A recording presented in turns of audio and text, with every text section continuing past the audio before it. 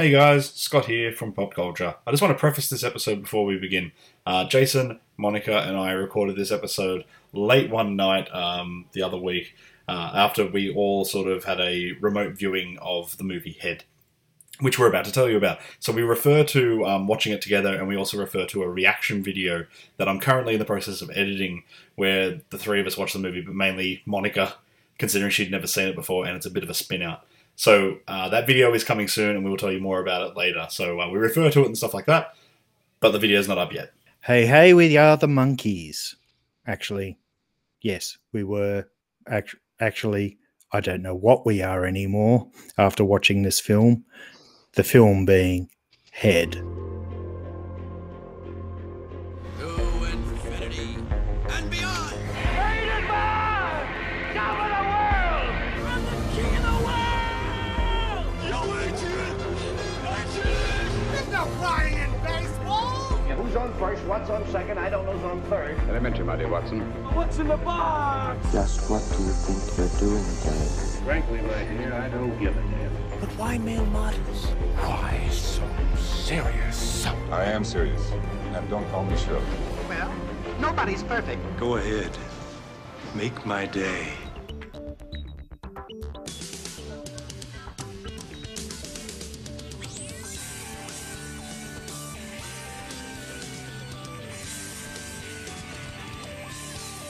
Hey, we are the Monkees. You know we love to please. A manufactured image with no philosophies. We hope you like our story, although there isn't one. That is to say, there's many. That way, there is more fun. You've told us you like action and games of many kinds. You like to dance, we like to sing, so let's all lose our minds. We know it doesn't matter, because what you came to see is what we'd love to give you, and give it 1, 2, 3. But it may come 3, 2, 1, 2, or jump from 9 to 5. And when you see the end in sight, the beginning may arrive. For those who look for meanings, inform as they do fact, we might tell you one thing, but we'd only take it back. Not back like in a box back, not back like in a race, not back so we can keep it, but back in time and space. You say we're manufactured. To that we all agree. So make your choice and we'll rejoice in never being free. Hey, we are the Monkees. We've said it all before. The money's in, we're made of tin, we're here to give you more. The money's in, we're made of tin, we're here to give you...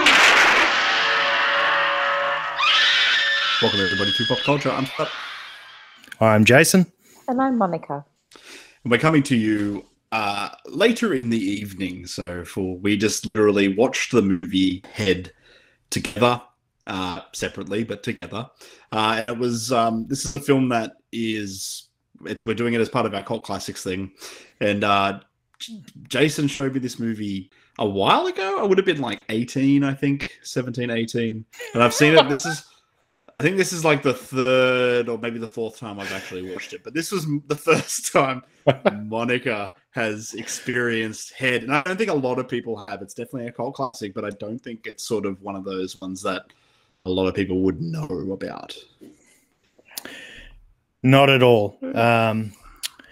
I'll give a background. First of all, we have to recognize before you watch this film, if you haven't seen it before, is you have to think about the Monkees and what the Monkees were.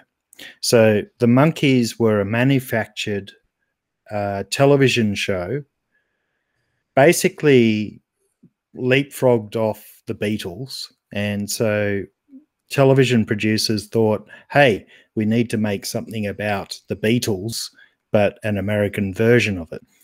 And so they decided to create probably the very first manufactured band, and they had their own albums, and they were more successful than they realized. Then eventually it sort of moved beyond just the television show, and they created music themselves. So the band decided to sort of try and rid the shackles of who they were and what was being manufactured. So we all know Daydream, Believer, and what's the other big songs? Last Train to Clarksville, and so on. I'm a Believer. All of those even referenced in things like Shrek. But when you get to Head, it is the point at which they decided to move beyond what they were.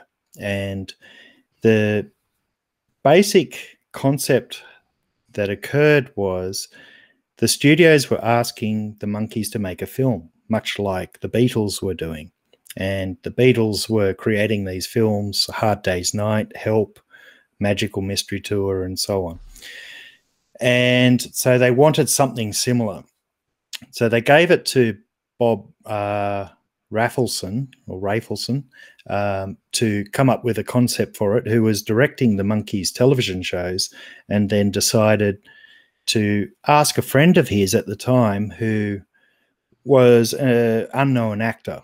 And he said, hey, what would you do with this? And so they got together. And I have to admit, at this point, we have to point out drugs were involved in the creation of this film, where they sat. No, you don't say. So they sat there smoking pot for a weekend with the Monkees, talking about the concepts, and they came up with a general idea of what they were going to do. Then, as they were building the script, this actor decided to create a film called Easy Rider, and Easy Rider just took off. This name, Jack Nicholson, suddenly became quite well known, and it was actually Jack Nicholson, Bob Rafelson, who created the film Head. And they wrote this during this weekend, bounced ideas off the Monkees, and came up with what we know today as the film.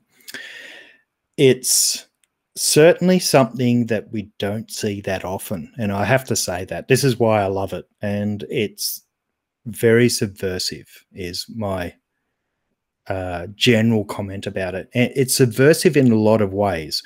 It's subversive in its content, in overturning the manufactured image of the Monkees, in the way that films work in terms of storyline. You don't see a lot of that now, other than maybe Chris Nolan films. It's only just come back in that sense. Yeah. And it's one of these things that really sits in the time that was made as well. So I think a modern criticism of it doesn't work. You have to look at it when it was made to really recognize the genuine, unique aspects to it. Well, I mean, there's a lot to unpack and there's a lot to talk about. But when you talk about being, sort of different and subversive and unique, even down to film techniques that I don't know how they did it back then. It would have been easy, super easy now. I can jump onto Final Cut and I can do some of those photographic effects. But back then it would have been done with negative. Yes. That's crazy. Yeah, that's why I say you've got to look at it when it was made, 1968, and it's a long time ago. And I have to say at this point, it is better than any Beatles film by 100-fold. The Beatles are better musicians. The Beatles are a better band, but Monkees' Head are much better.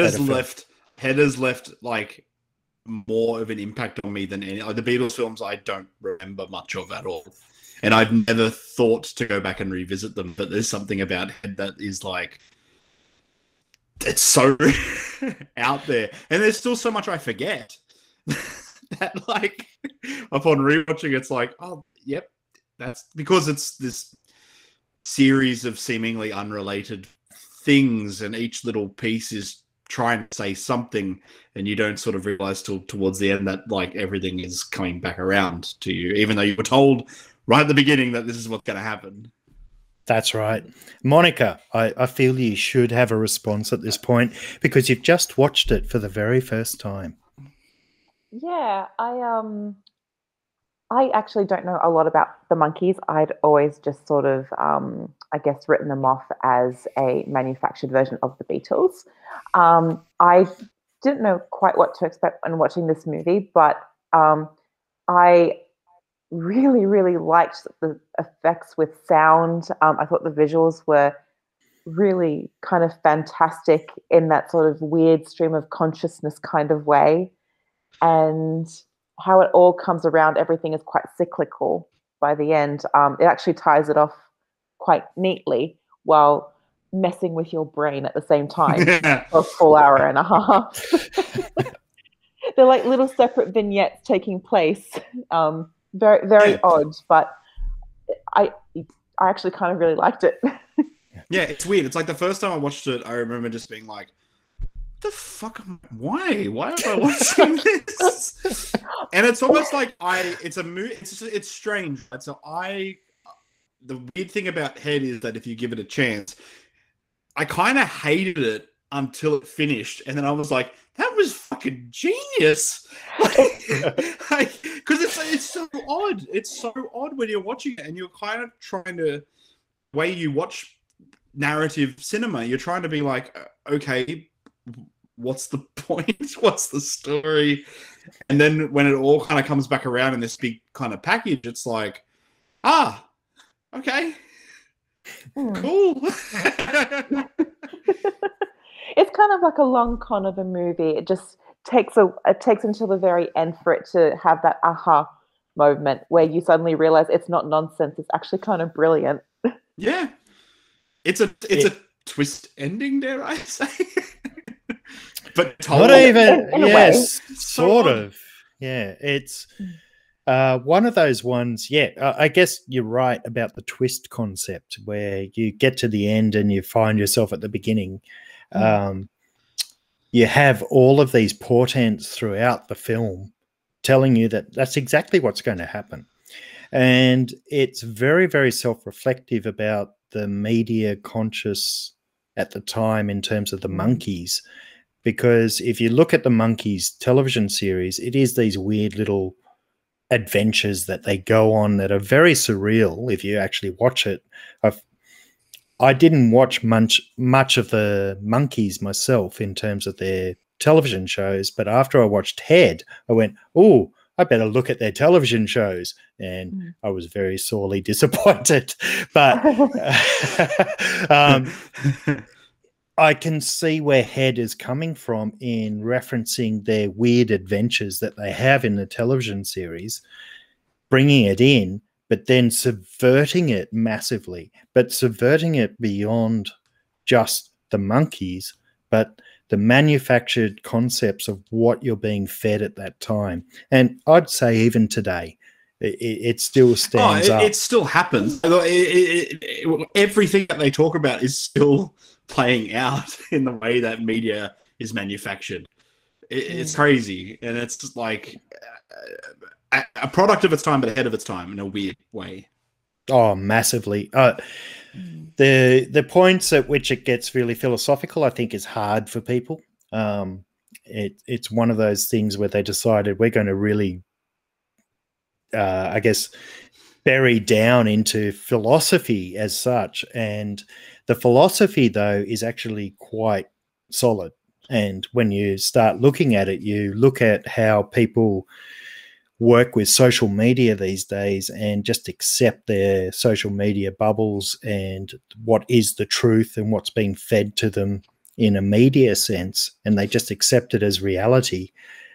It's already talking about that a long time ago. And I'd say it's pure genius as a concept and film. It's certainly not recognized as much as it should be in terms of what it's subverting at the time, but also subverting now. I feel like it's almost forgotten in a way. Like I may have never heard of this movie had you not introduced me to it. I had never heard of this movie until you recommended it, Jason, for the podcast. So there's that too. Like it is absolutely a hidden gem. It is, and it's not one that is sort of like, I guess it's sort of like how many people think about the Monkees anymore either, but you know, I mean, it is one of those ones that is hard to come by as well. Yeah, in saying that as well, while I was watching it, I made a couple of mental comparisons to a more recent film, which is a Beatles rock opera musical, Across the Universe.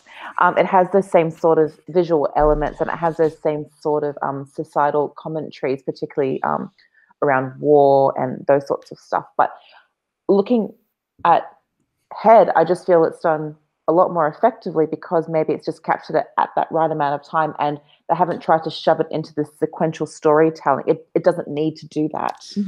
It just takes these weird elements of like the cheerleading section, and then it goes into the like Vietnam War part, but it's played for laughs. Like there's no despite except the for horror that and the one seriousness. moment.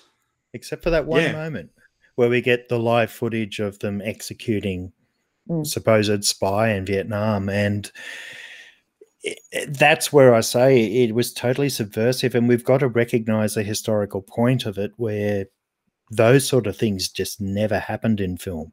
They never showed that confronting imagery other than in the news.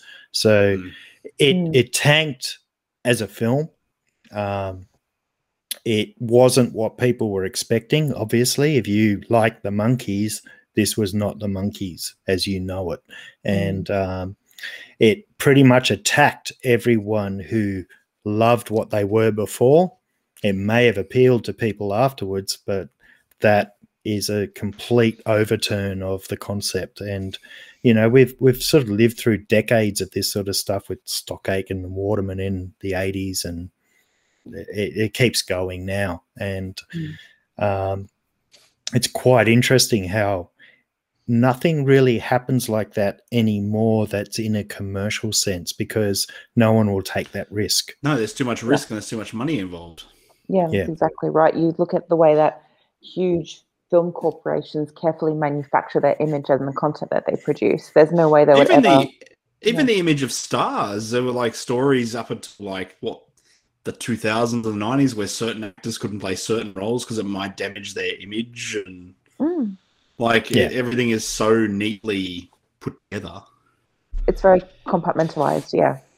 And you know, like the movie rips into the fans as well. It does. Like this is what you wanted. We're giving it to you. Oh, it's not enough. Like it does sort of mock fandom in a way, and it takes a bit of a cynical viewpoint of it, which I actually think is coming around again with the way that we ingest pop culture today. Fandom is just so engrossed with everything, given the advent of social media, and there's people starting to really buck against that. You know, with television shows having to rewrite their endings because fandoms have correctly guessed where it's going, and it's created this dissonance with participation. Yeah, absolutely. And it's I guess with the Monkees as well. Sorry, go on. No, I was just going, I guess where the artistic merit of something like Head is where it actually destroyed the Monkees' career, because they were so convinced with the conviction of what it was displaying, they decided that they're going to go with it. And it pretty much destroyed the Monkees as the commercial entity that it was afterwards.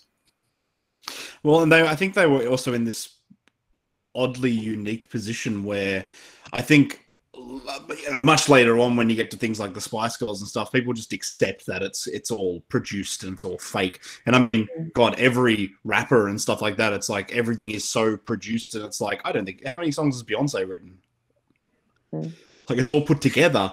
And I think the Monkees were in this position where people sort of knew that it was, air quotes, fake. And it was like, oh, you know, they're not a real band. They don't, like, I think The Simpsons even has that episode where it's like they don't even play their own instruments. And Marge freaks out. Like, and you've got this quite a talented group of guys who are playing instruments and are singing songs. They're not writing all of them, but people are like, oh, they're crap. And it's like, in their shoes, it's like, well, stop buying the shit. Yeah. Like, the only reason they're in the position they are is because people keep feeding into it and then criticize them. And the movie is like, the whole thing feels like a nice big fuck you to that kind of logic. Absolutely. But I have to point out at this point, the music is the best Monkees music you get. The Porpoise song is incredible. I loved the music, and I also loved the scene where I have to say I don't know the names of all the songs. I'm sorry, but yeah, you're right. It's with one of the vocalists, and he's constantly changing into that black and white suit. That's Daddy's song. That's Daddy's song. Yeah, Yeah, I loved it. it's Harry Nilsson, that one. And you can hear sort of like an original. They sort of produced it a little better, I guess, in that respect. And just a bit of trivia there. That's Tony Basil dancing with him, as in, Mickey wanna be. So, yeah, that's actually Tony Basil, who was a dance choreographer for Disney or something like that. And, she did that piece with him for that. And Carole King wrote a number of Porpoise Song and As We Go Along, which is pretty much my wake up music. That's Carole King. But then Michael Nesmith, one of the Monkees, wrote Circle Sky. That's that sort of protest song where you get that weird parallel of the fans and then the Vietnam War happening at the same time. Peter Tork did Can You Dig It? That's sort of the Eastern belly dancer sequence. But then there's Peter Tork also did Do I Have to Do This All Over Again, which is really, really pertinent to the actual film in that they just sort of go, we're going to keep doing the same thing over and over and over again. It's outstanding in so many respects, not just the music, but the way that they were willing to sacrifice, I guess, commercial success with their art. The really great cameo, though, is Frank Zappa. Yes. Did you see where he was? No, I did. Oh, yes. Yes, that's him on the horse coming up and going, psst, but then also leading the cow out of it. Yes, I saw, I saw the blink and you'll miss it, Jack Nicholson. I was like, oh. Yeah, and did you missed one other? Oh, did I? Who else? Dennis Hopper. Oh. Yeah, he's in the cafe as well, isn't he? Like the diner type thing.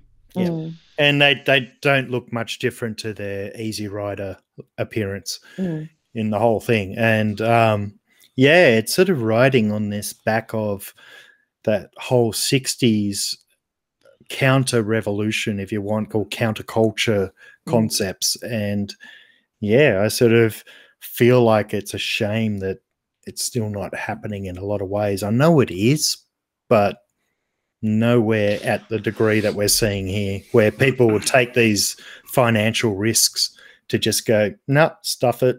We're going to make a point here.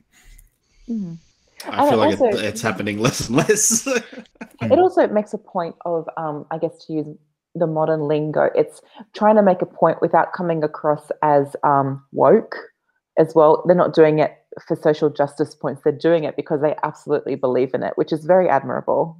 Absolutely. Yeah, and, it's not the appearance of being. Yeah, exactly. It's not putting on a show of, I guess, righteousness. Yeah. Not at all. They're pretty much throwing themselves onto the stake, if you want, onto the sword by doing this. And I guess they quite literally put their money where their mouth is, and if that means that it means commercial failure, then so be it. Had another thing. Peter Carey, he's like I think he's the up and down, or I've forgotten what he's referenced as, but he's the one who's talking about the whole commercialization point, and he's really over dramatic in it. Mm-hmm. He was actually supposed to be in Reservoir Dogs. Oh, really? Yeah, and he's actually referenced by Quentin Tarantino as being either in tribute to him or something like that. He was supposed to be one of the gangsters in Reservoir Dogs. So there's another little side point to it. Of course, Quentin Tarantino knows about it. Yeah, of course he does. Of course he does. Like, yeah. It's at like that crossroad nexus of like crazy shit in the 60s that, you know, could have had a massive influence or kind of faded into almost obscurity. Yeah. For what Easy Rider has become in terms of counterculture and its place, I guess, in like the film revolution. You know, yeah, which is another for Easy Rider and for MASH, like those movies around this time, Dog Day Afternoon and stuff. Then this is kind of so good and saying so much, but kind of forgotten about. I think because its fan base was different. And we have to remember that the people who listened to the Monkees prior to this and the people who didn't listen to the Monkees prior to this. So if I look at it this way, the audience was the people who did listen to the Monkees, who would have just gone, what the hell? Then the people who didn't listen to the Monkees wouldn't have watched it. And they're the ones who would have gone, yes. Enjoyed it. Yeah, it's really an odd fit into the film culture of, especially American film culture.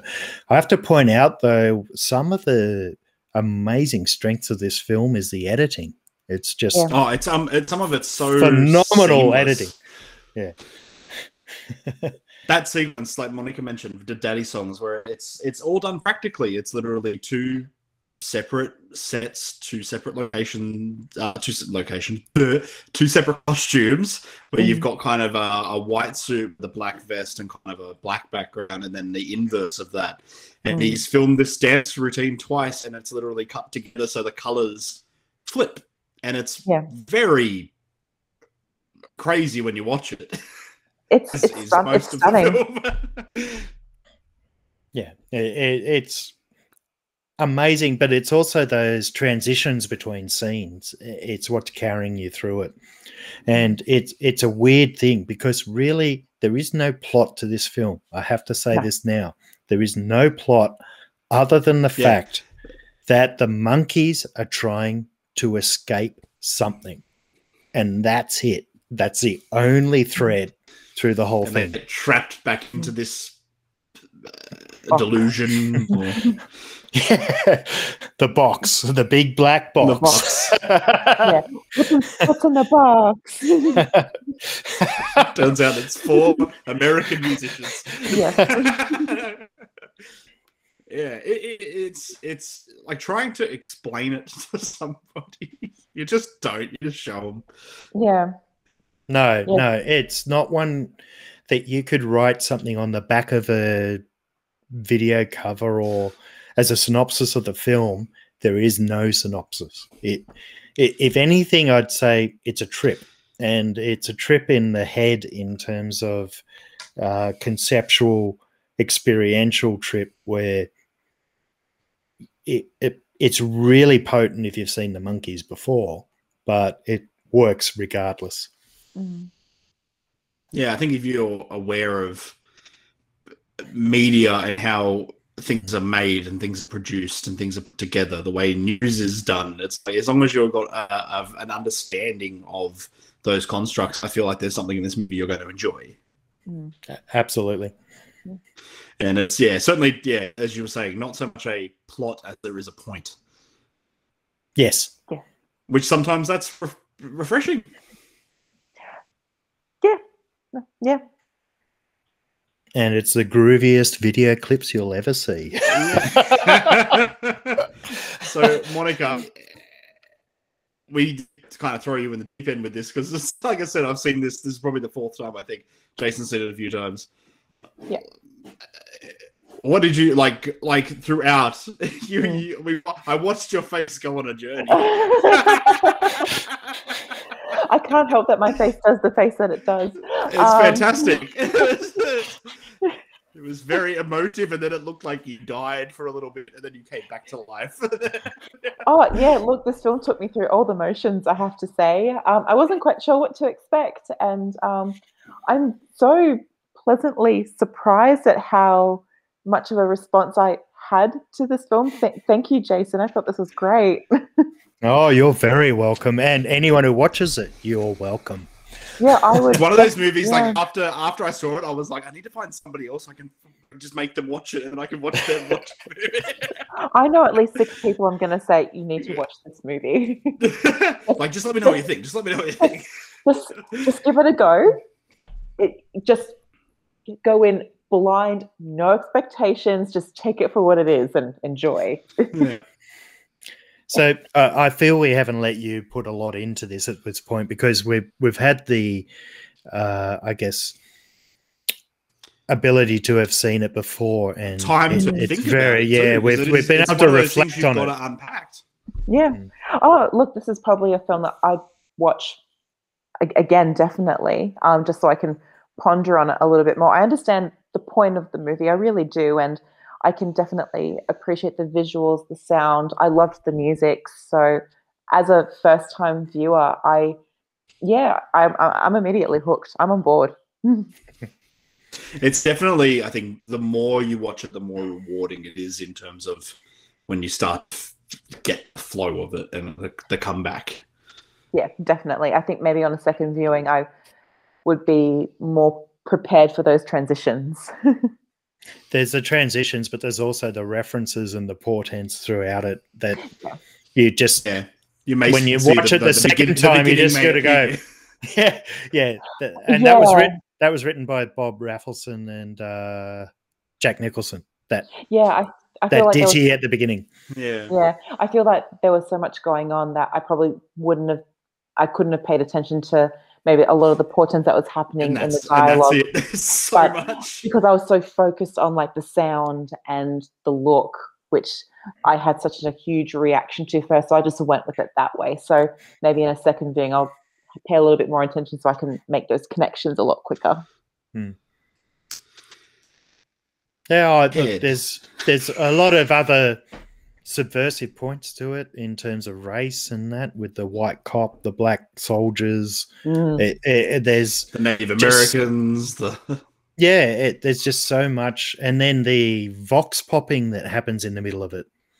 Where they grab all these little pieces from people on the street answering questions about whacking their kids or thrashing people, and it's just so poignant in those respects, especially when you compare it to lots of screaming girls at the Monkees as a manufactured image. And it has all these weird juxtapositions that really subvert what we normally see. And I don't think I've ever seen anything that even vaguely touches upon that since.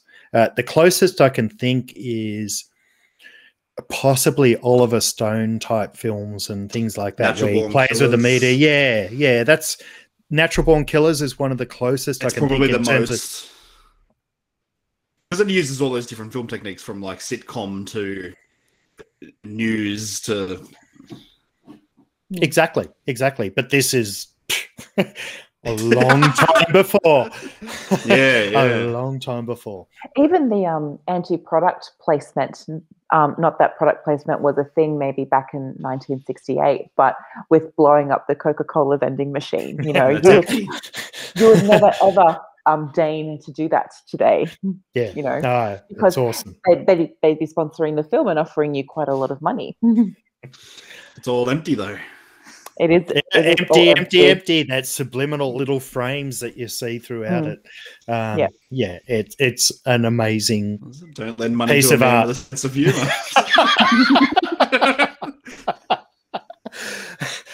That's just a bizarre, surreal thing, I have to say. I don't think there's much meaning behind that. That's just like playing with you. But it's so much in it. I don't think we could unpack it without destroying it. It would be my way of describing that. I wouldn't want to describe it in too much detail, just because you have to experience it to really enjoy it. It would be a disservice if you're listening to this and haven't seen it for us to describe the pieces of the jigsaw puzzle with these sort of little mini adventures within the adventure. I would You've really got to watch it. I would instead encourage people to give it a go. Be a first-time viewer like me. It's great. Trip on. Cool. Head, Fun with the Monkees. It's an experience, and it's so much worth it. It is a valuable one. Yeah. Thank you guys for listening to this episode of Pop Culture. I've been Scott. I'm still Jason. And I'm still Monica.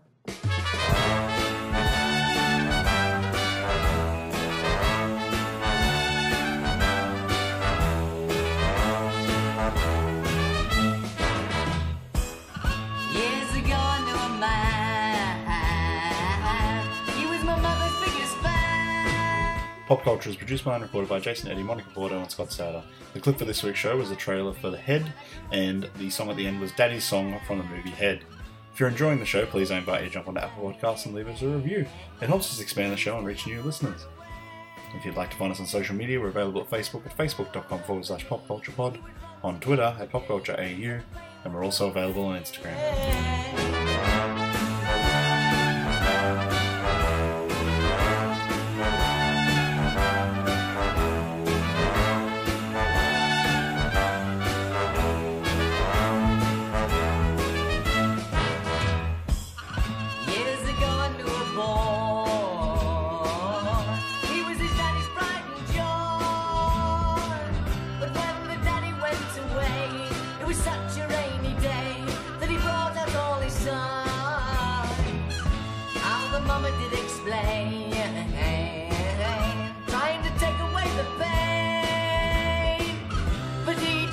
Understand that his father was not a man.